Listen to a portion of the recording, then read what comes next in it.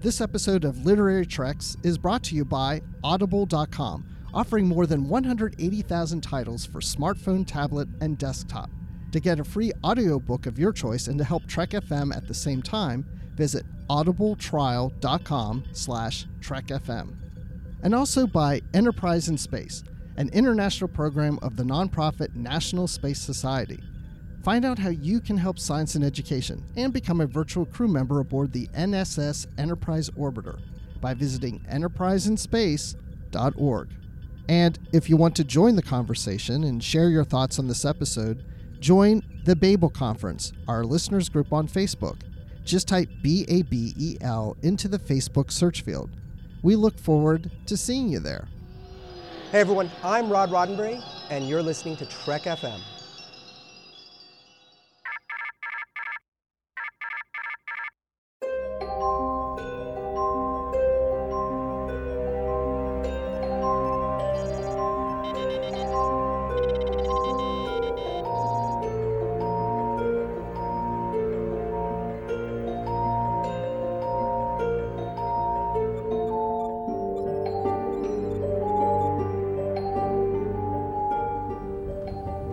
Are you taking all these books? I thought I'd take some light reading, in case I got bored. Well, here we are, ladies and gentlemen. Another episode of Literary Treks, episode 201. We got over the 200 hump, and we're going on to the next 100 episodes until we reach 300. Dan, Gunther, my co-host here on the show, how does it feel to start another 100 episodes? It's amazing. I feel like I'm saying hello to everyone from the other side. If Matt were here, we could have somebody break out into song, but it's not going to happen with me. So, but hello from the other side. It is. It's like, yeah, it's like a whole new world. A whole new world. I had to get a song in there just in honor of the past episodes with Matt. Every once in a while, we'll break into song. This is Literary Treks, the musical. It depends how much I've had to drink, but yeah, we'll see. What have you been drinking tonight, Dan? Actually, a Diet Pepsi, so that's not likely to contribute to any sort of melodic happenings here. I don't know. You and that caffeine. Woo! Baby, watch out. Very true. Well, let's get right into it because that's what we do. We want to talk about the stuff that we're reading here in the Star Trek literary universe. So before we do that, I just want to mention that towards the end of the show, we do have an email from one of our listeners, and we will be reading that and discussing it. So who knows what will be asked, but it is a question, and it's a question that we will have to answer and answer honestly. I swear to you, I have my right hand up right now, honest answers. So stay tuned after the feature for that. So let's go. No news this week. We're going straight into the comics. And the first comic we want to discuss is Waypoint number 6. Came out a few weeks ago. We wanted to make sure we got this one covered. And so Waypoint number 6, from my understanding, is the last issue of the Waypoint comics. Is that what you've heard too, Dan? That is true, and the little blurb at the start of this comic actually does say for our final issue. So really sad. You know, this was kind of an odd series, very different stories.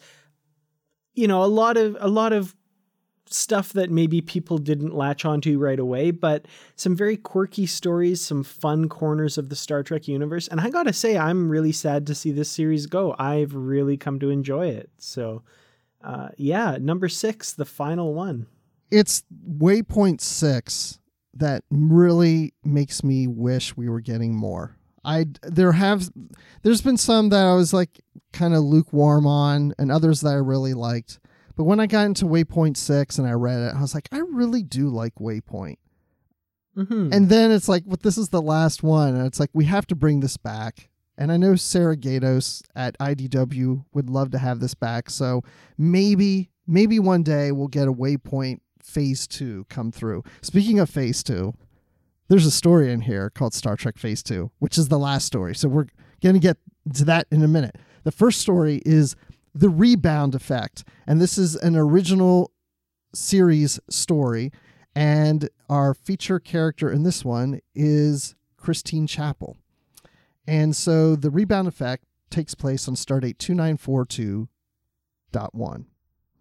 And basically she records her medical log, and she was at a medical conference, and she's all beat up and ripped up and everything like that, because at the conference, as soon as they take off in a shuttle pod, all of a sudden the guy who's piloting the shuttle pod passes out on the gears. And, because it's all buttons and levers, you're just going to hit something wrong. And all of a sudden the shuttle pod starts going off and going to crash into the atmosphere and get destroyed or whatever. So Chapel has to jump in and land the shuttle pod safely to the ground. And she's reminiscing about this, telling Dr. McCoy, because McCoy's like, my gosh, not doctor. She's not a doctor yet. My gosh, Nurse Chapel, what happened down there? Well, I did this and that. And because you have great piloting skills, you were able to save the shuttle pod. But we find that her other companion here, who's like a lizard crewman, he passed out because something happened to him after this conference. It's like something's affecting him, and he's coming in and out of his state, and he's almost about to die because she's got some professors with her like, oh my gosh, Christine, he's dying. And she's like, well, I'll help him. But then these big monsters show up on the planet. Urgh. And the professor's like, we got to shoot the monster. And then I feel like I'm one of my kids telling a story right now. We have to shoot the monster. This is amazing. I want to hear the audio drama by you of this comic. This is great. We have to shoot the monster. And Christine's like, no, that's not what we do. Starfleet says that we have to not shoot the monster. We have to try to communicate with it. But anyway, I don't really know how they got away from the monster. Yeah, they kind of gloss over that. This story, I did enjoy it, and the artwork is very unorthodox, but I really got into it. But yeah, kind of what you're bringing up here, the lack of linear storytelling. I found myself getting a little bit lost as I was reading this one. Did you kind of find that as well with the monster thing? I kind of realized a page later, I was like, oh, wait a minute. How did they get away from that thing? I did. I did get a little lost. I actually read it twice because of that. And reading a second time, it made more sense. Yeah, I don't know really how they got away from the monster. I think we're just supposed to assume that, well, they didn't just go and shoot the monster, that they somehow magically got away from it. I don't know how. But it's not really, it doesn't really matter. Actually, the monsters don't really have anything to do with the story. I mean, they really don't add anything. I mean, it could have just been that they crash landed on the planet, and this crew member of hers, what was his name? Scone, I think it was, or Scove. Scove is passed out, and all they had to do was say, oh, we need to get him back to the ship. Let's communicate to the Enterprise to come beam us out. And then it could have just ended there. I guess the monster's just there to kind of add some more drama to it, but there was really nothing that played out afterwards.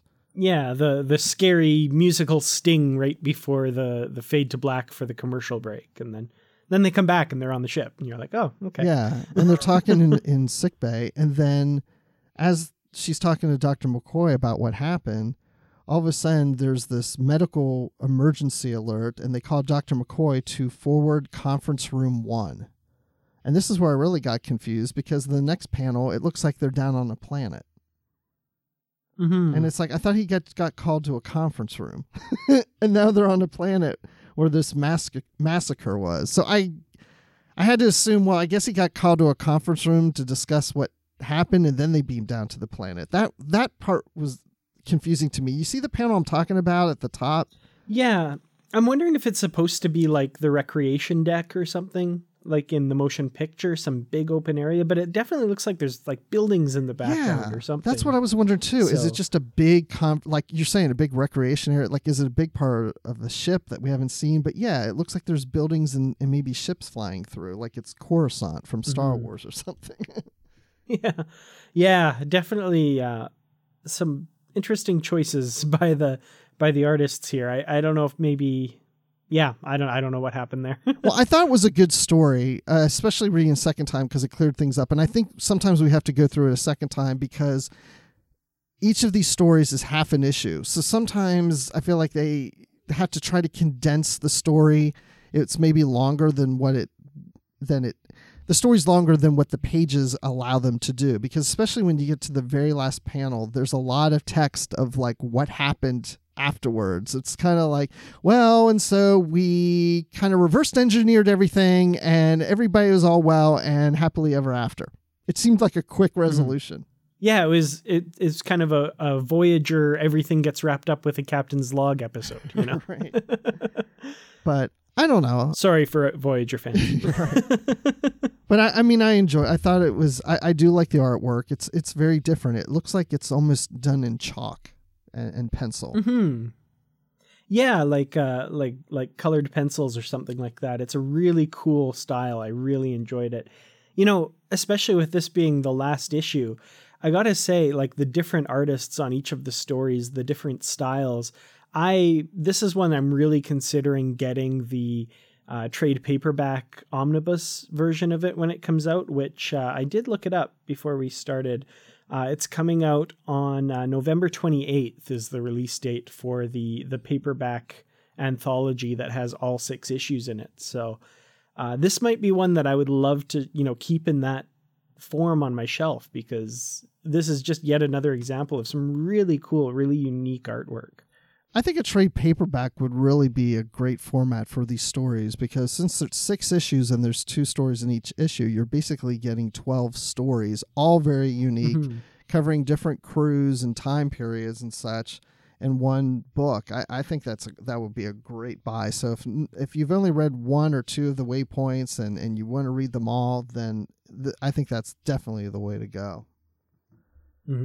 For sure. So the last story in here I find really interesting. This really perked my interest. It's called The Fear, but it does not take place in the series that we know of today. It takes place in Star Trek Phase 2. And my first thought was, wait, did they do a Waypoint comic based on the fan film Phase 2? Or like, are they going to start doing like Star Trek Continues or something like that? And then I realized, oh no, they're going back to Phase 2, which the fan series is based on. The Phase 2 that was being developed in the 70s after the original series. They were going to do a second series featuring Kirk and crew without Spock, because Leonard Nimoy at the time wasn't going to join the show. But Paramount was looking to launch a new TV network, the Paramount Television Network, and they were going to launch it with Star Trek Phase 2. It basically was going to be the next 5-year mission of Kirk and crew, which then got abandoned and morphed into Star Trek The Motion Picture, which then Leonard Nimoy did join. But anyway, we get a story that takes place in what would have been this second Star Trek series of Star Trek Phase 2. And the uniforms are very similar to what we saw in the original series, but the Delta shield has the circle around it like the uniforms had in the motion picture. So some of the concepts of this come from the designs that they were doing for this new series, and also has the refit Enterprise in here. So Dan, what did you think about the idea of delving into this series that never got off the ground? This is really cool. I was really excited when I heard that this would be the setting for this story in Waypoint. And yeah, like you say, the Enterprise is completely different. It's that Phase 2 design, that kind of in between the TOS Enterprise and the refit from the movies. And you've got the character of Zahn in here, who was originally cast in Phase 2, David Gautreaux. I think that's how you... Gautreaux. I'm not sure how to pronounce his last name. But you may remember seeing him in the motion picture as Commander Branch, the commanding officer of Epsilon 9, but he was originally supposed to play the sort of Spock replacement. And of course, Will Decker as the first officer, and you get a few glimpses of Lieutenant Ilea at the helm as well. So, really, really cool stuff. I love the Phase 2 concept, and the fact that they crafted this story in that setting is really, really great. To me, the most fun aspect of this was exploring those ideas of that supposedly Phase 2 would have. And I always kind of thought of Commander Zahn as just being like, oh, we got to replace Spock with another Vulcan. Let's, carbon copy him and have another character. But this story does a good job of separating him from Spock and showing how, like in the show, that might have been an interesting plot point, is this young Vulcan trying to fill the shoes of Spock and Kirk not quite trusting him the same way he did Spock. And also the fact that he's a full Vulcan versus a half Vulcan comes into play as well, which is really cool. And he's a full Vulcan that wants to explore emotions, which isn't really addressed in this comic, but that was the concept behind the character, which was later used for Data in the Next Generation. So it is interesting how a half Vulcan, half human is trying to suppress emotion, and a full Vulcan was trying to explore human emotions, and that would have been the concept behind that. So yeah, I don't want to get too far in the story because we want to move on to the feature, but it does involve the Romulans, and we have another monster. We like monsters in this issue. And again, the very Star Trek premise comes into play with this one as well, where Zahn is convincing others, don't just shoot it. We need to communicate with it. And, a very Star Trek philosophy that's kind of a little bit of connective tissue between these two stories. Yeah, I would say this whole issue is a definite read. It's a good way to go out on Waypoint 6, but it makes me want more. And it also makes me want more of the Phase 2. I'd like to see more with Zahn. I got into his character to the point that I wanted to learn more about him. Yeah, and I wasn't the same for me, and I wasn't expecting that at all. So definite bonus here for sure. All right, so 2 thumbs up for Waypoint 6, and you're going out on a positive note. We hope to see you come back for Waypoint 7. Wouldn't that be great? I would love to see more of these. Yeah, they're a lot of fun. Very interesting stories. Also, why don't we move on to another comic? And now we're going into Mirror Broken number 3. Finally, this one has come out. It's taken a while because the art takes a good amount of time to do, because J.K. Woodward puts a lot of time into the art in these comics. So it really takes a while. So we're a little delayed on number 3, but I think it's worth the wait. You know what? I think something else is worth the wait. I think it's worth the wait to have Amy Nelson finally join us here on Literary Treks 201. Amy, how are you doing today? I am doing great. Thank you so much for having me on again, and especially when we get to talk about Broken Mirror, my favorite comic books.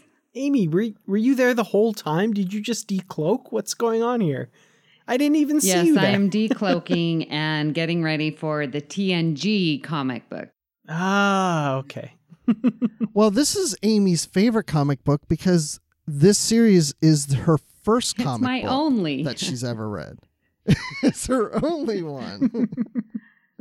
Well, that's why we have you here to talk about Broken Mirror, because you were on initially on our show when we talked about issue 0, which was part of Free Comic Book Day, and then we did issue 1 on that same episode, and then issue 2 came out and you were on with that, and now here we are with issue 3, and it's perfect timing because you've also been doing the Q Continuum features that we've been doing, and we're doing that on today's show. So Amy, your timing between the comics and the novels is working out perfectly. How did you do that? It's impeccable. It's like I had empathic thoughts going into this.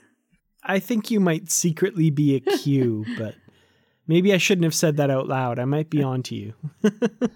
Well, let's go ahead and dive into this. And it starts off on the ISS Enterprise D shuttle bay.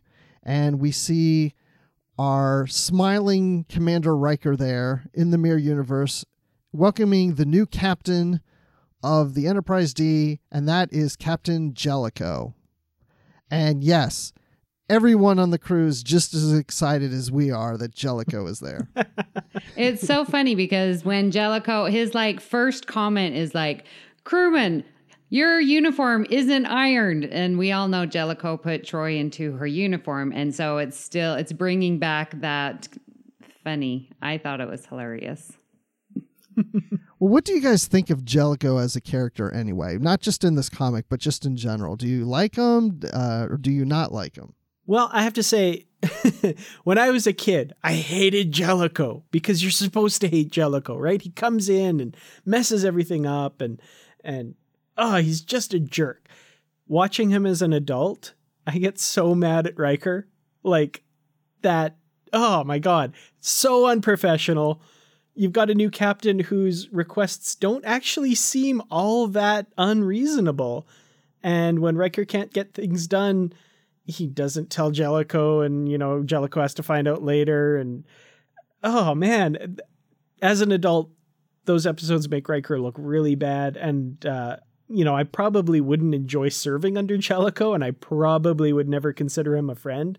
But I don't think he's the boogeyman that a lot of people think he is in Star Trek. So agreed. I think when, it first came on, we're supposed to not like him because we have such ties to Picard and we're loyal to Picard and Riker. And so then when Jellicoe comes on, you're like, oh, I hate him. But then, take a step back 30 years later, it's just a different command style and what lessons we learn and how do we react to change, because change is going to happen. And Jellicoe is a great captain. I agree. Yeah, I agree with both of you. And sometimes there's been some novels where he's written to be even more of a jerk than I think he really should be portrayed. And then there's the New Frontier novels where he has a prominent place in that. And at first, he doesn't get along with Captain Calhoun, but really he comes to a point later where he actually likes him and respects him. So you see some character growth with him in those novels. But what I found funny about this issue is he's probably more like he is in the Prime universe. The Mirror counterpart is exactly the same. I think you could pluck him out of the Prime universe, put him in the Mirror universe, and everybody would say, yeah, he's the same guy. I don't see anything different about him. He's just very by the book, and he's just following the rules and and commanding a tight ship. Yeah, definitely. Kind of makes me wonder if the more extreme personalities are actually closer to their alternate selves. Oh, interesting point. Yeah. I wonder what the all the Badmirals in Next Generation, what their Mirror Universe counterparts are like. They'd be the same. Or maybe I'm wrong. Maybe they're actually really meek, nice, quiet people. But definitely not the case with Jellicoe. They're very similar for sure. I know that's the approach they were taking with this, is not changing the characters too much. It's basically the same characters we see in the Next Generation. They're just in the Mirror universe, and so their situations are different. It's not like all of a sudden it's just mean and angry Picard. It's Picard in this situation, and he may be more of a jerk because of the situation, but he's still Picard. And I think throughout this, that works. I feel like all the characters, in my opinion, sound like they do on the Next Generation. They're just the Mirror universe, and it's a different situation. It's like a reimagining, taking a different approach to the Next Generation. Like, for example, Beverly Crusher sounds like Beverly Crusher to me. Yeah, they're their normal selves, but the product of this different society and its different mores and rules and the society and how it functions, basically. Well, and Wesley, case in point, here he's saying, okay, well, I've analyzed and I ran the numbers and we really need to stick with Picard. And I've looked at all the data and looked at all the, this is the best crew for the job. And he did all of his analysis that we know Wesley to do. And he's so thorough. And here he is doing it in the Mirror universe. And he's got that funky black spiky hair. He is the character that doesn't look anything like the actor. What's up with that? I think he looks like Will Wheaton. When Will Wheaton went out on a Friday night and just got loose and crazy. Exactly. He found Riker's holodeck programs. He really shouldn't have. And we don't talk about that. He had kind of a rough patch there. I want to talk a little bit about Deanna Troi. No, I'm kidding. Did anybody else kill themselves laughing in kind of a nervous laughter way at this transporter room scene. She says, "Who's the transporter chief?" He's like, "I am. Who the hell are you?" And, gets phasered out of existence. Then she says, "I'll try again. Who's the transporter chief?" That was classic. And the guy says, "You are? Definitely you." So and much that better. grin she has, she's like, so much It's better. so great. Oh, and the close up, I mean, the artwork there was very beautiful. You could tell that was Deanna Troy. It was very beautiful. I paused and looked at that a little bit longer. That was a good art there. Mm-hmm. Yeah, I mean, all the art's good. We were talking on the other side of the page, which is a weird thing to say, the other side of the page. But before the show, we were talking about how the artwork looks a little different. It's the same artist. It's J.K. Woodward. It's just the painting is taking a long time. And at Star Trek Las Vegas, he had mentioned that he's doing a new approach to it. I think he's using more paint pencils and ink and whatever. I mean, it still looks similar, but it's a little different because what he's doing now will speed the process up a little faster, so we don't have to wait as long for each issue. So I just wanted to throw that in there, that you may see a little difference between this issue compared to the other issues that we saw in this series. But yeah, like you say, it's still outstanding artwork. There's so many little moments in this story that he's just paused on and captured perfectly. I think for me, it's a very small panel on the page, but when Picard first settles into the chair of the Enterprise D after having captured it, spoiler alert, I suppose, and he says, "Well, this is an improvement," and just the satisfied look on his face as he settles into the chair. Again, it's a very small part of the whole page, but it's just gorgeous. And the amount of attention and time and, precise detail that goes into each little piece of art throughout this book is just amazing. I love it. One thing that I found interesting was when Data pulls Riker aside and says, "Listen, if you've got grandiose ideas now that you've been entrusted and now you're second in command and this power might be going to your head, don't try anything." I thought, that might be coming up a little bit later, because Data was made sure to let Riker know, you better not be doing some kind of power play. So I like that part. And there's something about cold, emotionless Data threatening someone that is really scary. Like when Riker says, "What the hell kind of android are you?"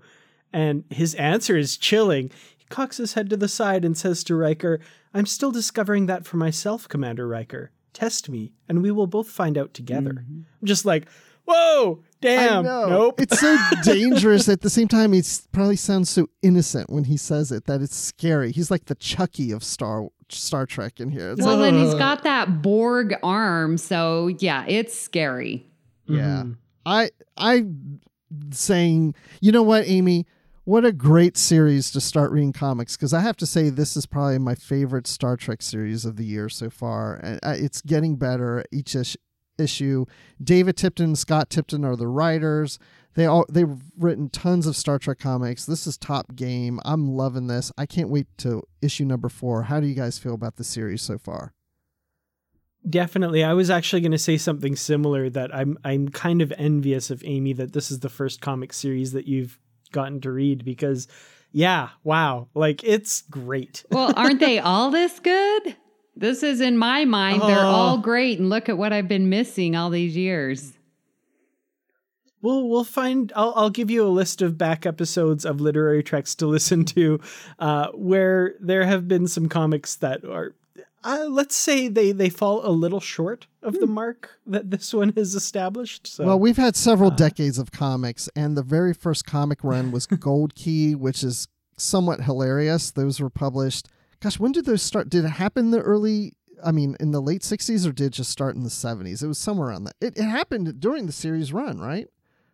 I think so. Yeah, I'm pretty sure they started during the series run, and basically the writers and artists had like a kind of write-up about what the show was about and some publicity photos, and told, "Here, make a comic." And they're unique and they're fun, but the first few stories, they're not Star Trek. Yeah. Like if you dig through the comics history of Star Trek, there are some really weird diversions and back alleys you can find yourself in, and you will be coming out of them going, what the heck was that? Yeah. And we've reviewed some of them on the show, and we have volume 4 coming up in the near future too. So we'll be getting back to the Gold Key comics, but more recent comics. The Tiptons have written a lot of Star Trek comics, including this. And so there's a lot of good ones out there. They're good authors. Definitely. Well, I'm glad to be starting to read these comics, and I owe it all to you two for getting me started. So thank you for choosing the right one just for me. Well, don't come crawling back to us and yelling at us when you encounter the bickering Bickleys in your comics travels. So, oh, that's something totally different. We'll have to go into that offline sometime with you. So Q Strike is the third book in the Q Continuum series that came out in the 90s and written by Greg Cox. And Amy Nelson has been on each of the episodes of this book, and now we're on the last one. And hey, Amy, I think it's great. You got through all 3. Well, sort of, if you want to play it like that. Wait, what? Oh, I have to apologize. I couldn't quite finish it. I have much respect for the two of you who are able to read these books so thoroughly and so quickly. I got through as much as I can, and I'm ready to contribute. And but I have to be honest with you and with the listeners. I didn't quite get to the end on this one. That's okay, but you do plan on finishing it, right? Absolutely. It's right next to my bed. It's right on my bedstand, ready to go. Yep, just need the time. Well, because you started back to school, you're a teacher, and you're busy again. So it's hard to fit in the time to do the novels. Plus, you're doing other shows. You're like all over Trek FM. Well, yeah, the big thing, yes, I did start teaching, and that has consumed quite a bit of time. I was at Star Trek Las Vegas, which consumed even more amount of time. And rub it in. And I've been learning to edit a couple of episodes of Earl Grey, and then, of course, being on the edge. So this book time frame that I had to read really was curtailed by those things. I mean, the previous ones, I was on Mazatlan, on the beach, doing nothing but reading. So it was all good. But this book came at a difficult time. Yeah, but you've read some of it. You haven't finished it, but you've read a good amount of it. I have. I've read a majority, I would say. As a math teacher, I could say a majority. That means over 50%. That is correct. So 50.5% would be a majority. That's about accurate. But enough that we can actually have this discussion about this third book. And so we'll kind of go into we'll do the non-spoilers first, and then we'll get into more spoilers. And if Amy wants to leave during that point, that's fine. But I really don't think there's any big spoilers in this book. Dan, what do you think? I would tend to agree. We talked a little bit on the other side of the page. The biggest spoiler, of course, for the end of the story would kind of be the stereotypical, and they all lived happily ever after. But that's kind of the hallmark of Star Trek novels in the 90s. It was play with the toys, have some fun with them, but put them all back on the shelf or in the toy box when you're done, as they were when you found them, kind of thing. So, that's kind of par for the course for these novels. There's nothing huge, earth-shattering, galaxy-shattering that that is kind of any kind of changed state at the end of this story. So. And we're well into the story too, because you got to think this is the third book. So in actuality, we've already discussed 2/3 of the story. So Amy, you're more than majority read. Yeah. And it's funny you say that, because right from the beginning, it starts going into the big war that was leading up to in book 2. And so I'm like, oh my gosh. And then when the war ended, I was like, well, wait a minute, there's way more book left. This can't, so I'm sort of glad to hear that I actually did read the war part, and that was amazing. I'm sure we're going to talk about it, but yeah. So we got the plot, and everything comes to a head as the reason behind Q's revelations is being made apparent that Nil, or Zero, whatever. Or Neil. No, don't do that to me now. He said it right the first time. Don't jinx him. This is the first of the 3 books that every time I got to that character, I heard Nil in my head. Good. Nice. So Nil resides on the other side of the galactic barrier, that one that we saw in Where No Man Has Gone Before episode of the original series.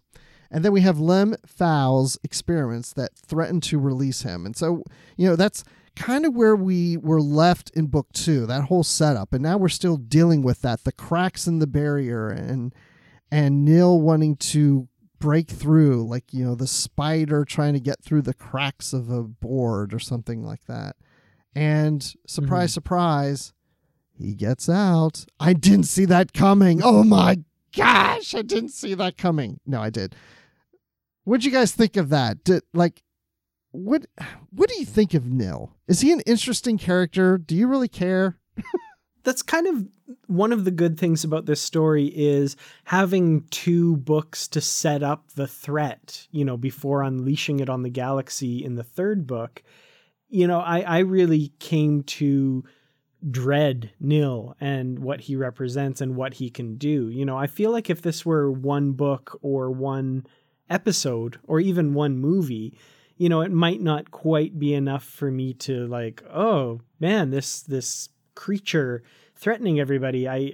I'm it wouldn't really have the impact that I think that it has here. We've had this backstory and then the hints of him, on the other side of the barrier trying to break through and also going insane on top of it. He really, to me, was a good threat and a really interesting antagonist. I might have to not agree wholeheartedly. So my question was why was he so interested in causing harm and damage and destruction wherever he went? What's his backstory? I don't relate to him for that reason, because I don't know, why is he so evil? Why is he so mean? Why is he so destructive? I couldn't relate to him, so I didn't feel sorry for him. I didn't have any feelings for him because I'm like, that's just made up. You know what I mean? I got to know him, but I didn't know why.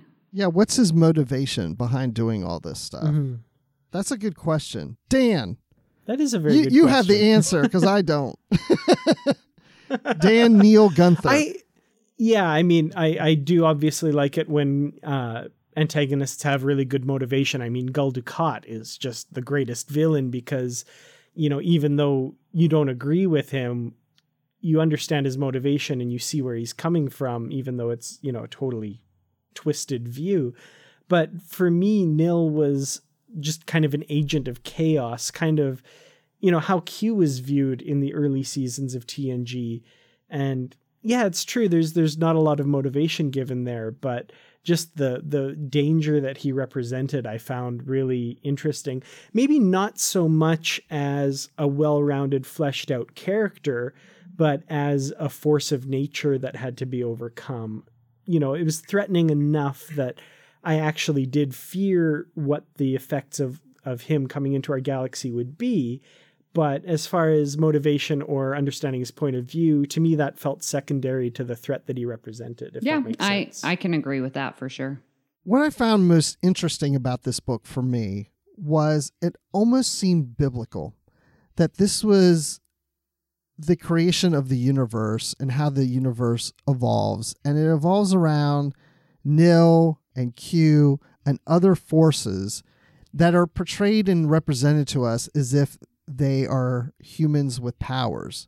And the book points out several times that we may see Q, he may look human, but he's not. That's just the version that we're seeing that we can relate to. It's as if his force, his being in the universe is something that we can't maybe see because we can't relate to it. It's an image that doesn't exist in the eye of a human, that we can't visualize that. So we visualize a human aspect of Q and of Nil and so on and so forth. That I started to really look at these characters less as being human and more of being just forces of the universe. And so there's positive and there's negative, and sometimes maybe there's the in-between. And I just looked at it, it's like the universe is working itself out. And it's playing through these characters and these continuums. And it's not necessarily the will of what we can relate to as humans, but as a will of the force of the universe forming itself and shaping itself. And so the motivation I saw behind Nil wasn't as a human character and what's motivating him and if he's evil, but it's just the negative force of the universe that's working against other aspects to form how the galaxy is going to come about as it is that we see today. Did I lose you on that? Is very deep. Oh my goodness. And I love it. I mean, there is an opposite and equal reaction to everything. You've got your light, you've got your dark. So the motivation doesn't, when you put it like that, you don't need the motivation. So if you're looking at it as the Q being the light and Nil being the dark, then they are just an existence and that they are in opposition one to another. That's pretty deep there, Bruce. I'm looking at this a whole new way. Whoa, man. Cool. Whoa. Did I just say that, man? I don't know what I was saying. I'm just sitting here smoking in the corner. Keep doing it. Yeah, no, that's totally an interesting take. And I really like that idea. I actually very recently rewatched All Good Things, and I just, wow, man, what an amazing 2 hours of television. I love that final episode of TNG. And that scene, what made me rewatch it actually was reading this book, and it brought to mind that scene at the end with Q and Picard in the courtroom, and Q is saying to Picard, like Q says, that's what it's all about, is not charting stars and mapping nebula, but charting the unknown possibilities of existence. And Picard says, Q, what is it you're trying to tell me? And Q leans in like he's going to say something and says, you'll find out. And there's something about that view of Q that he's, and the rest of the continuum is something greater, is something mysterious and other that is just really compelling, that I feel like the Voyager episodes with Q kind of got away from a little bit, where he's more just the comic relief and the impish being kind of thing. But that idea that there's something transcendent about them that defies understanding is just, and that those are the feelings that this book really brought out in me. So I love that you put it that way, Bruce. That was perfect. Well, and we get to learn in the book, like, why Q has this, and it's always been said, a fascination, well, it's his steward, we are his steward. He was given us, to take care of for his punishment type of thing.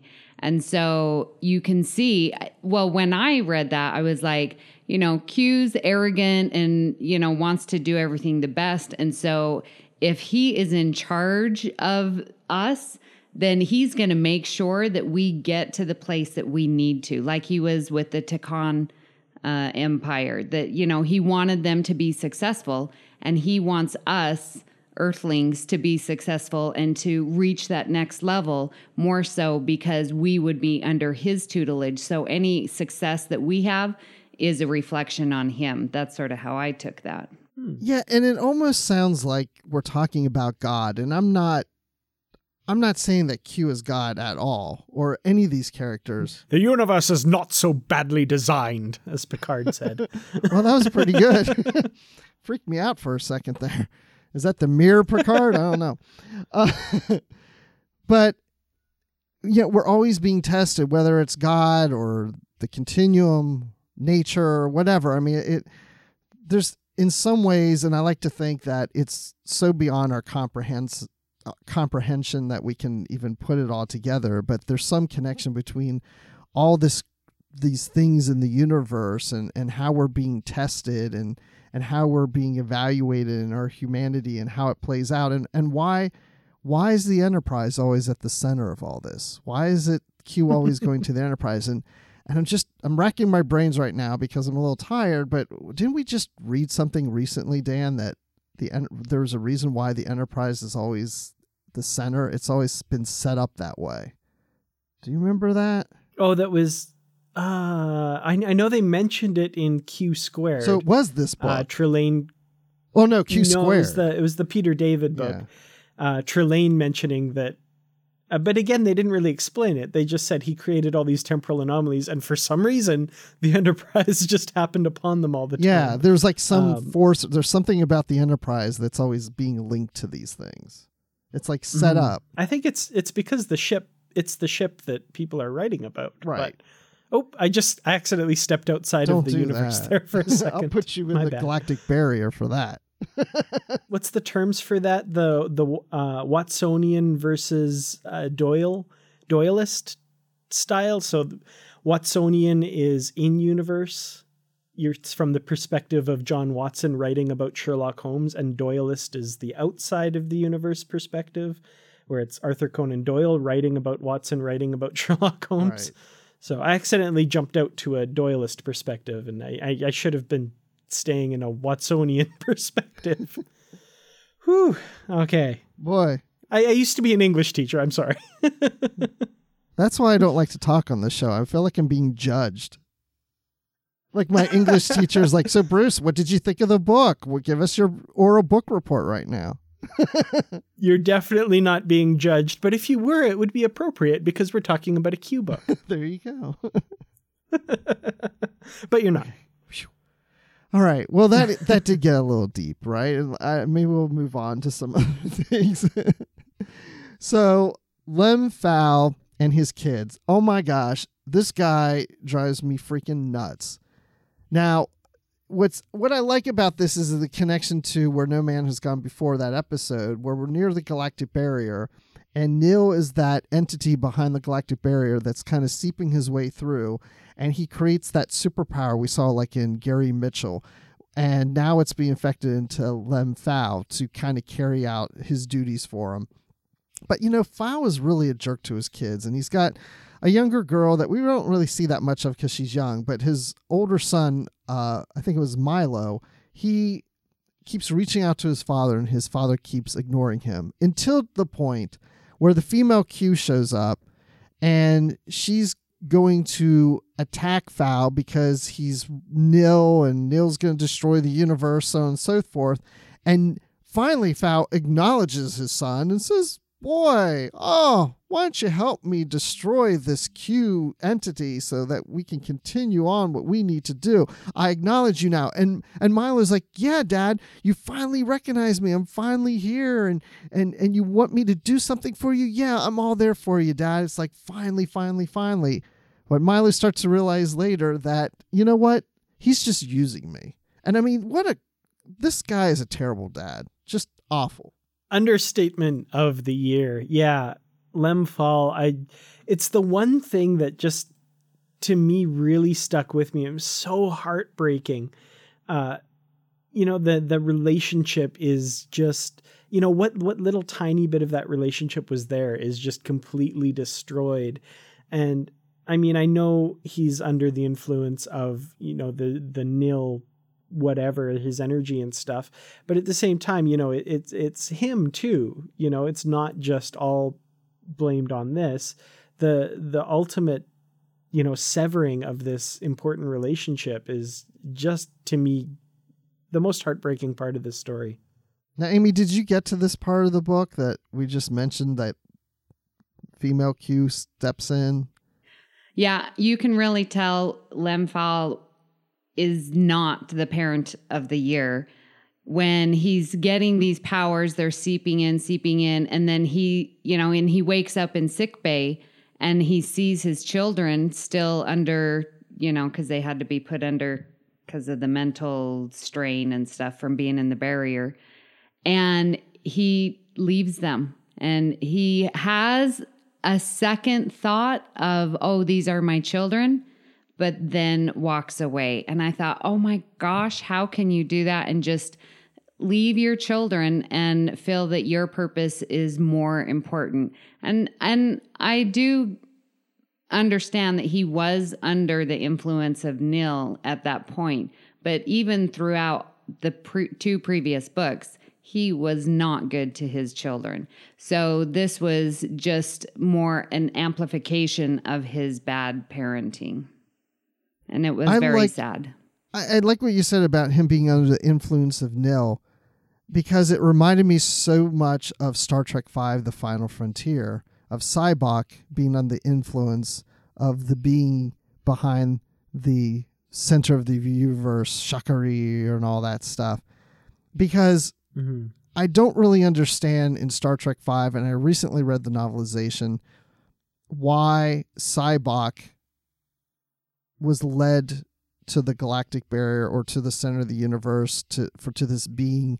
And I think it was hinted that, you know, with his psychic abilities, this creature is able to reach out through the universe and connect with him and kind of pull him towards him. And I feel like that's the same kind of story thread we're getting with Nil reaching out to Lem Phao, who is a Betazoid, and also pulling him towards him. So I feel like, and of course we see the character, the energy being the one from The Final Frontier in this book. He is part of this storyline. So I feel like Greg Cox is playing with the idea of what was set up in Star Trek V and trying to explain some of that and work that storyline into this.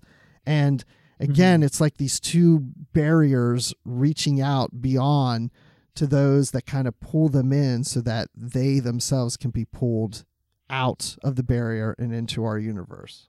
Yeah, that makes a lot of sense for sure. So there was that part of it was really interesting to me. And I really wish we would have seen the being in the center of the universe come and join them and do something, but we never really got to that. But I don't know. It was just quite interesting. But then we get to the whole thing with Milo, and Milo also gets these powers, but he doesn't become really bad. So it just shows me that whatever's going on deep down inside you is the worst of you is going to come out. And if you're pure and innocent, like I think Milo is, he didn't have the evil inside of him to do something bad. Yeah, like Lem Phao, where those powers amplified what a bad father he was, because it was already there. Yeah, and all he's interested in is being immortal. Like, that's the promise he's given, is immortality. But I mean, really? Is that important to you to live forever and ignore your children? As a parent, I would die for my children, not the other way around. I wouldn't abandon my children just to be immortal. I don't even understand that. Yeah. I mean, he's already, this to me, the promise of immortality always annoys me, because he's already made so many bad decisions in the short life that he has, the relatively short. Like, is really immortality going to be any better? You're just going to piss more people off. I mean, that's really what's going to happen. Yeah, I just wonder if he became immortal, does he think then he's going to go back to his kids and say, okay, now I'm here for you. I finished what I needed to do. It was a big project. I'm sorry I ignored you, but now I'm here for you. And now you will grow old, and I'll watch you die as an old man and as an old woman. I'll continue to live on, but let's make the best of these years that we have left with each other. I mean, come on, jerk. Well, and do you think that, like, the powers that Nil was entreating him with, that was sort of like a drug to him, that he just continued and I need more, and here's this promise, and because he turned away everything. And in part, I think he was at a weak moment. I don't know how long he'd been working on this galactic barrier scenario, but, when the wife died and left the kids, like, that was that turning point. And do you think that that's when Nil reached out to him with that promise of, now you're most vulnerable, I'm going to promise you immortality, I'm going to treat you to, come to the galactic barrier and let me in? It's definitely possible. I mean, it's a cliche, but it's a cliche for a reason. Power corrupts, and absolute power corrupts absolutely.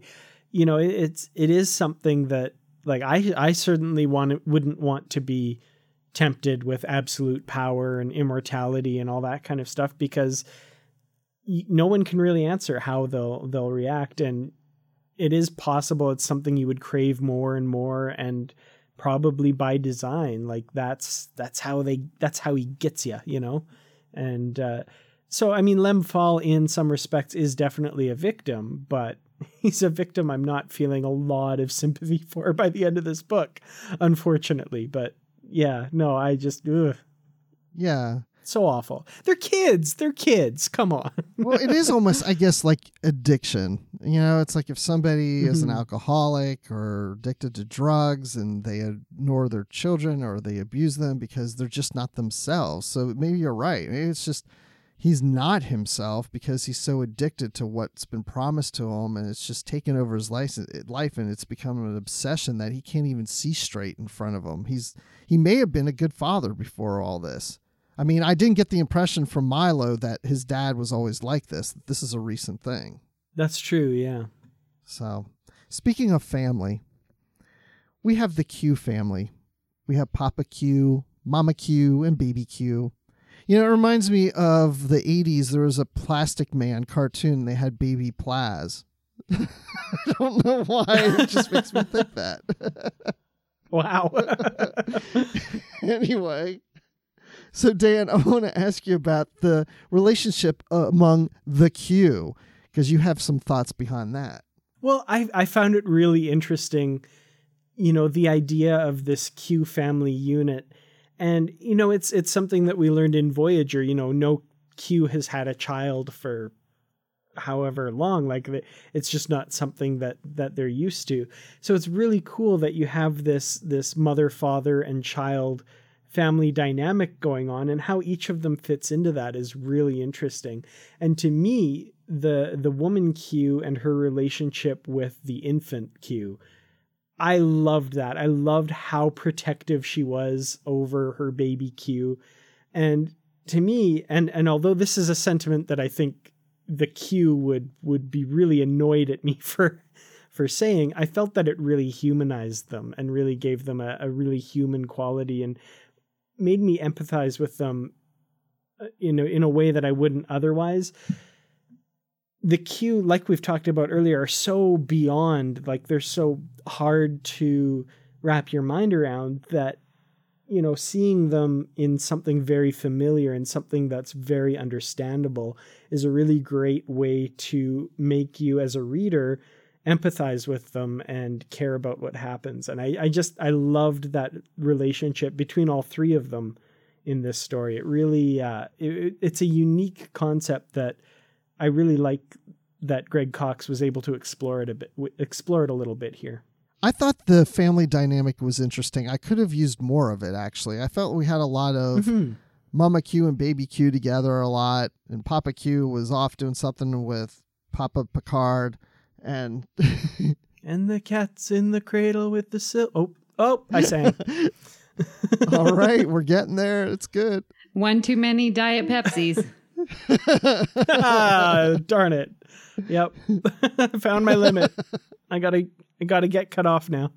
But I also was a little confused more at the beginning of this novel, and even in some of the others, where we see the younger Q, when we see the Q we know when he's younger, and the female Q is there, and she seemed older, like she seemed like she is now to me, while he was younger.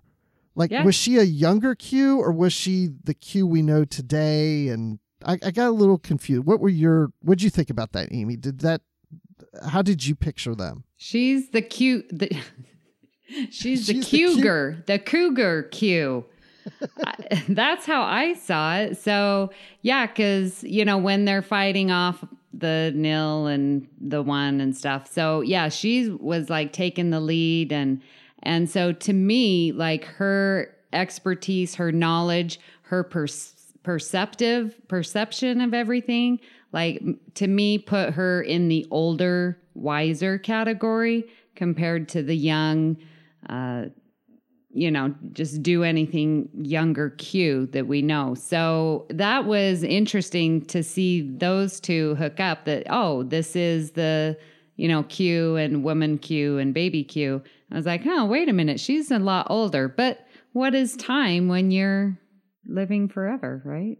See, I got the impression, and this was just me, that they were kind of contemporaries and maybe not kids, but like, early 20s and that kind of thing. And the woman Q just had the added advantage of, being the smarter of the two sexes. Well, females do mature quicker than males. Exactly. And that's kind of what I thought was she was the good influence in Q's life, that if he would have, turned that way, and, she was a little bit more, less impulsive than Q that we know, and a little bit more attuned to the way things really are and that sort of thing, and smarter and more mature. I didn't think she was a lot older, but I'd actually almost want to reread it again with that perspective, because I hadn't thought of that. I was just like, oh man, he's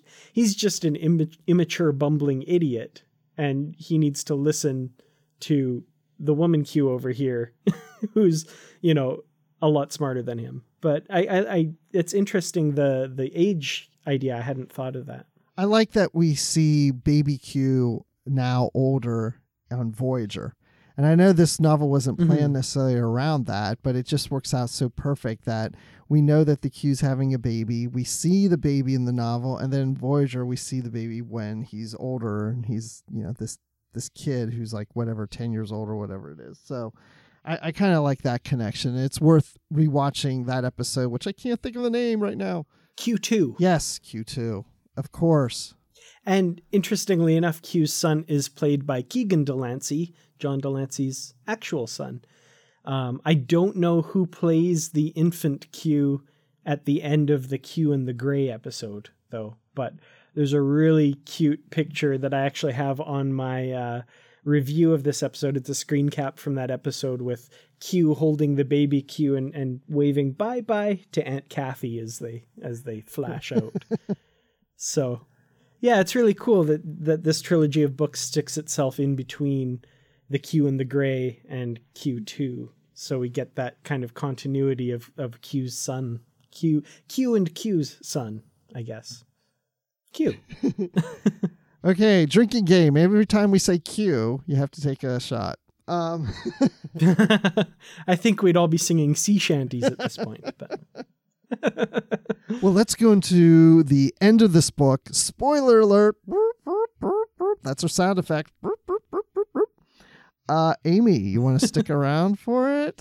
Or are you going to head out? I do. No, I would like to hear the ending. So go for it. Tell me what happens. So Troy dies. Don't even mess with me, Bruce. Not funny. Because she is. So I stopped reading, and like her and Milo and the daughter, they're still under. So there could be complications. Are there? Oh, not really. Okay, good. I don't feel like there's any big, huge spoiler or any big reveal or anything. I guess for me, Neil is gone, but not really. I thought Neil was basically dead, but it sounds like Neil's back behind the galactic barrier. So we're back to kind of where we started. What I did like is the Calamarain and Q kind of merged together as one to defeat Neil. That Picard steps in his diplomatic way and shows the Calamarain that they need to team with Q, that they have a common enemy, and the Calamarain go into Q, and Q has more increased powers, I guess double it, because he's got the Calamarain in him. That, to me, that part I felt was the most Star Trek aspect of this novel. If you think of Star Trek as being, the ideal of diplomacy and and nonviolence and that sort of thing, even though they're teaming up to, attack an enemy. But at the same time, that conflict between Q and the Enterprise and the Calamarain and all of that is resolved in a very Star Trek-y way, if that makes sense. It wasn't like, whoa, I didn't see that coming, or, oh, wow, that blew me away. It just, it ended like it should have ended. Like Dan said earlier, you got, put all the pieces back, and it just kind of did that. I don't know. It's not that I didn't like the book. It just didn't have anything that really, I think what I got more out of it is more in the middle of the book, or 2/3 of the way in the book, more with the whole Lemfow and Troy and the family and the Lady Q, like all that just kind of seemed to play more interest to me than how the book ended. Yeah, it is kind of the, the stereotypical two great forces coming together to fight, all that kind of stuff. There is that little bit of cliched aspect to it for sure. And of course, like we've said, it has to end the way it does. We can't kill Q or destroy the Enterprise or kill any of the main characters.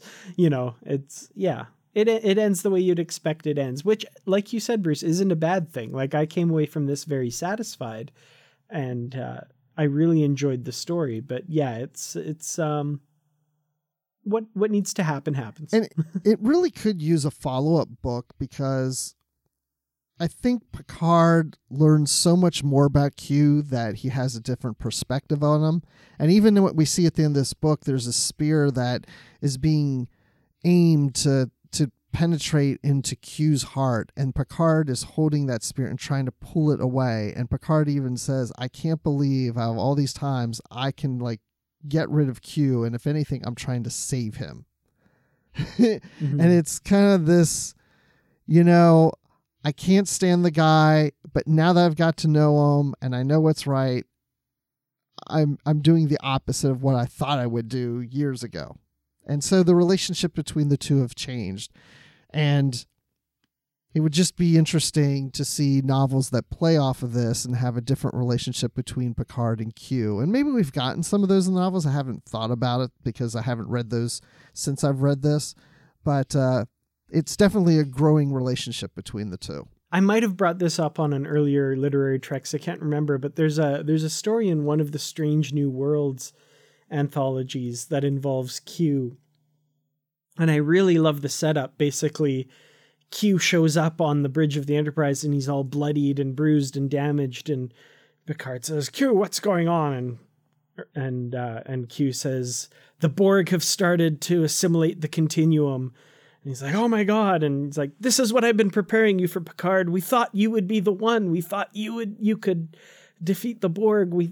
Everything I've done to, shape things and mold things and get you ready. And I love stories that take that adversarial relationship and put a different spin on it. And, that's when, this story ends on that note with the relationship being completely subverted from what we've seen in the television series, which is a lot of fun for sure.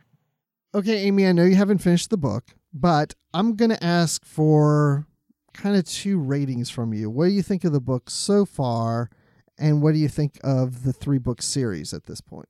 All right. Well, I have enjoyed reading it. The thought always is in the back of my mind, however, when Dan said last time when we were talking Q Continuum that the 2 books really could have been condensed down to 1. And I sort of see that as, especially when I hear you talking about the ending of the book, where it's like, yeah, we probably could have, been condensed a little bit. So so far, I'm going to give it a 7 out of 10.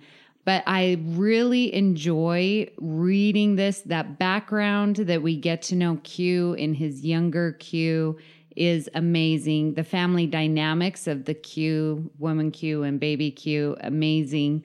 And then, like you mentioned, seeing that dynamic between Q and Picard is really cool. And seeing other enemies out there, beyond the galactic barrier, and the creativity of creating the one nil and the other asterisk and the other one, I think that that's really creative and gives you other things, another enemy besides your Cardassian, Romulan, stuff like that there's these exterior enemies out there that's not, as we know, as humanoid, So I really have enjoyed the series, and I would give it a 8 out of 10.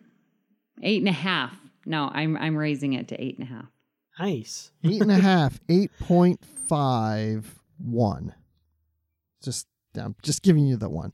Okay. Just so that you have a majority of the whole number between there 8 you go. and 9. All right, Dan, your thoughts. Yeah, I really enjoy this book. I've enjoyed the entire trilogy. I love the way things wrap up. I know, I've said through this podcast that, it wraps up kind of by the numbers and that sort of thing. But again, I don't want that to be a bad thing. I mean, it's kind of the reality of how these books go. But at the same time, the journey to get to there is interesting and really well written and a lot of fun. And I would love to see Nil again. Like, I know we don't get a lot of his motivation or his backstory as a character, as we've discussed, but as a threat, he's interesting to me. There's something interesting about a force or a threat that's on the level of Q. I mean, that's, whenever Q shows up, he's always so far above anything that they face, and he's always in control. So to see that control taken away and him in this vulnerable state is really interesting. And so I would say I would have to give Q Strike probably 4 out of 5. And the series as a whole, I would rank around there as well. I would say that, the one problem I would have is, I think this trilogy could probably have been done in 2 books instead of 3. But at the same time, there's not a lot that I would want to cut out of it, if that makes sense. So I'm not sure how much there would be to cut out, but I feel like the individual books themselves were fairly small. Like, I feel like it could have been 2 books instead of 3. So I don't know, but regardless, I really enjoyed the trilogy, and it's been one, like I said, this is now the 3rd time that I've read these books, and at no point did I go, oh my God, I've read this before, I want to put it down. I was enthralled, even though I knew how it ends, and I've read it before. So definitely a keeper on my shelf for sure. I would think rereading these books, you'd pick something up that you maybe didn't pick up before. Definitely, for sure. Okay. Yeah. So I'm in the same boat. I can see this being 2 books. I could see it maybe just being one big book, one giant book of some kind. I feel like it could be, I feel like it's been stretched out a little to get across the 3. But that being said, I would think that, gosh, I'm not sure. I would say this book I'd put more at a 3.9 and the series at a 4.1. And the reason I'm saying it that way is because I feel that the books are pretty equal, and so the series as a whole is on the same level. But I guess I just was really hoping a little more from the ending, something a little more shocking or revealing that I didn't get or that I wanted from it. But on a whole, I'd say all the books are fairly equal to one another, and so the series works. So on an average, I'd say, for the series, 4 out of 5. I'd say it's quadruplets, baby Qs. So, Bruce, because we have a math teacher on the show, I want you to express your 2 ratings, 3.9 out of 5 and 4.1 out of 5, as fractions with the lowest common denominator between them as whole number fractions. Go. And that ends this episode of Literary Trek. I love it. Excellent. So since this is the end of Literary Treks, I will let the math teacher go and grade some papers right now. So, Amy, where can people find you online and here on the network? Well, you can find me online on Twitter at Miss Amy Nelson. and I'm in the Babel Conference. And you can find me on the network, co-hosting Earl Grey with Richard Marquez and Justin Ozer. And you can find me on The Edge, which is our podcast for the new show Discovery. You can find me on The Edge. Is that not the coolest sign-off ever? I love it. Yeah, I didn't even think of it. I like that. Yeah. I am on edge right now. Awesome. Yes. Well, we'll just go ahead and push you off the edge and say, have a good evening. And thank you for joining us through all 3 of those books. We really appreciate having you here. I truly enjoyed it and would love coming back anytime. Just give me a lot of notice so I have time to read my books. I love having Amy on. It's great to have another perspective talking about Star Trek books. The 3 people on the show talking about a book and different voices each week. I'm really loving having the guest stars, and Amy is always a pleasure to have on the show. She is. I've enjoyed having her here and getting to know her more, and I'm sure we will see her back on Literary Treks at some point someday. Well, we definitely have to finish off the Mirror Broken series with her. Yes. So right there you go, right so there. So we may be seeing her soon when we do more of the Mirror Broken. And, of course, you can find her on her other shows, as she mentioned. So, you know, she's got those shows. We got our shows. We're doing the novels. But, you know, with all this fun and all this talk, it's not the only thing we're talking about here on the network. Here's some other things you'll hear on Trek FM. Previously on Trek.fm, Literary Treks. Oh, Matthew, I'm doing just fine. You know, it's always fun every week to hop on here and talk Star Trek books and comics with you. And I don't know if you realize this, Matthew, but this is our 200th episode of Literary... Wait a minute, Matthew. We don't host this show anymore. Standard Orbit. Well, I think everything comes back to the naked time for him, and he just can't get away from swords. Running around with a sword. He's just running around with a sword. So maybe it was this episode that started that whole thing, but man, yeah, it's kind of an odd thing that he's defined by a sword in his hand, you know? The 602 Club. I honestly was thrilled with the way that they set it up because, like you said, sort of like Russian dolls, I guess, is a good way to explain it. You introduce one character in this existing show, and then it leads to that character's own show, which leads to the next one's own show. And introducing The Edge, a Star Trek Discovery podcast. But if I ended up missing an episode, I would record 45 minutes of blank space on my VHS tape, and then I would wait until it came around, and then I would put the episode in its proper order. This explains so much.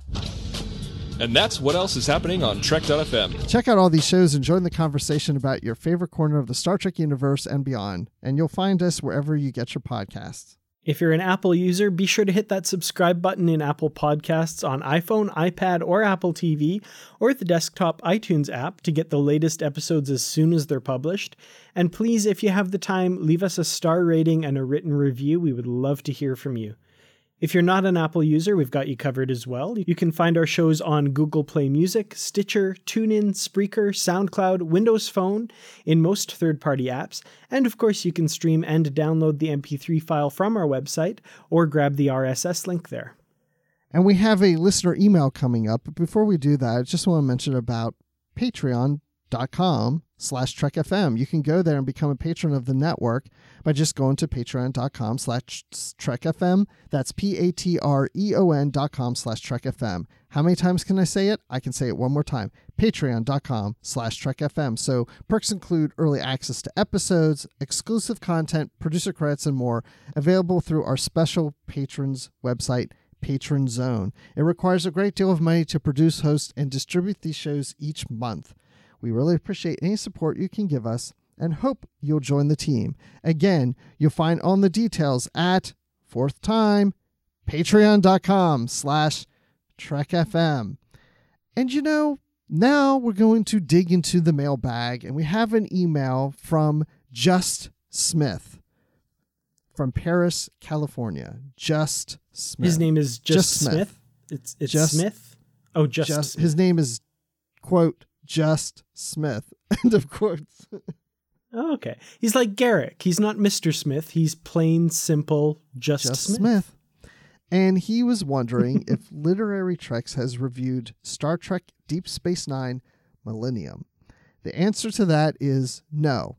And that ends this segment of the feedback. No, I'm just kidding.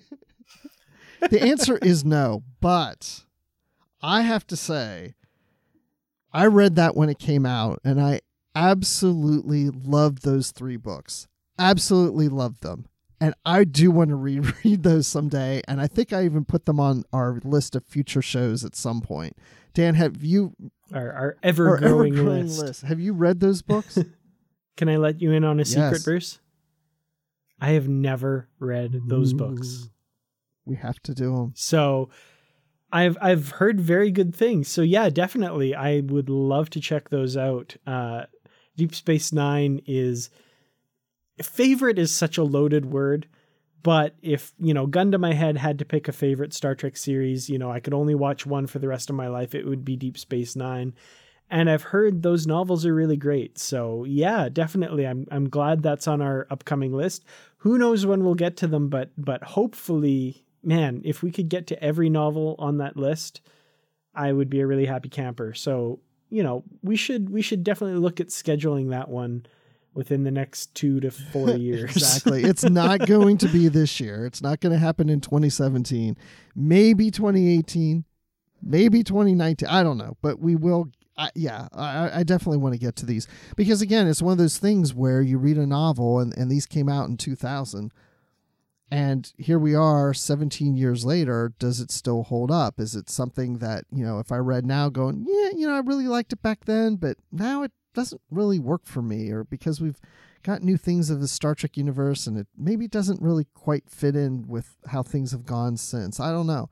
And I'd love to go to it. And it was written by Judith and Garfield Reeves-Stevens, and I love a lot of their novels. And of course, we've been talking about the Shatnerverse novels that they've written. And so it's definitely something we are going to consider. So Just Smith, we just like your email. Excellent. Well, we'd love to hear your thoughts on today's show or any of the shows we've done, or like Just Smith, if you have ideas or questions about anything we've covered or you want us to cover, there are many ways for you to get in contact with us. The best place is to join in the larger conversation on the Babel Conference. That's our listeners group on Facebook. Just type Babel, that's Babel, into the search field on Facebook and it should come right up.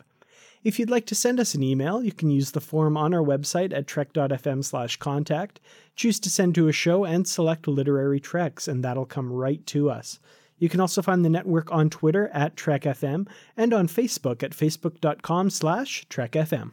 And find us on Goodreads group, where we have a bookshelf with all of our previously covered books, as well as the currently reading section, so that you know what it is that's coming up on future shows. Plus, we have great conversations happening about the books and the comics. Just search for Literary Treks on Goodreads and click Join Group. And we'd like to thank Ken Tripp, Greg Rosier, and Brandon Shamatella for their support of the Trek FM network and being associate producers for Literary Treks as well.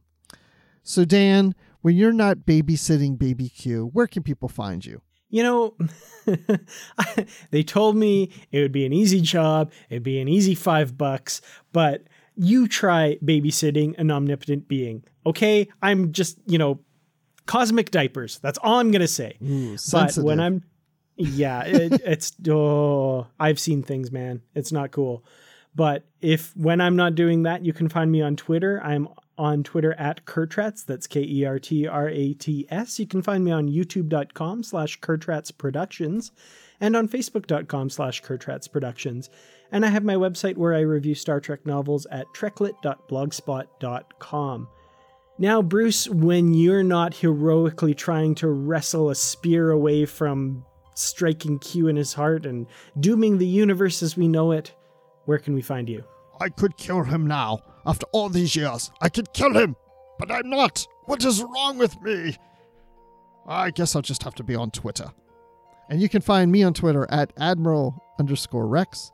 And you can find me talking Star Wars with Riley Blanton and Mark Herleman on the Star Wars Report podcast at starwarsreport.com. And just, other places around Trek FM. Been on Earl Grey recently, and The Edge. So who knows where I'll pop up. And also the 602 Club, where I started all this mess in podcasting. So, and of course you can find me in the Babel Conference. So I guess that just about does it. So we can find both you and Amy on the Edge. How cool is that? That's true. And she pushes me over the edge all the time.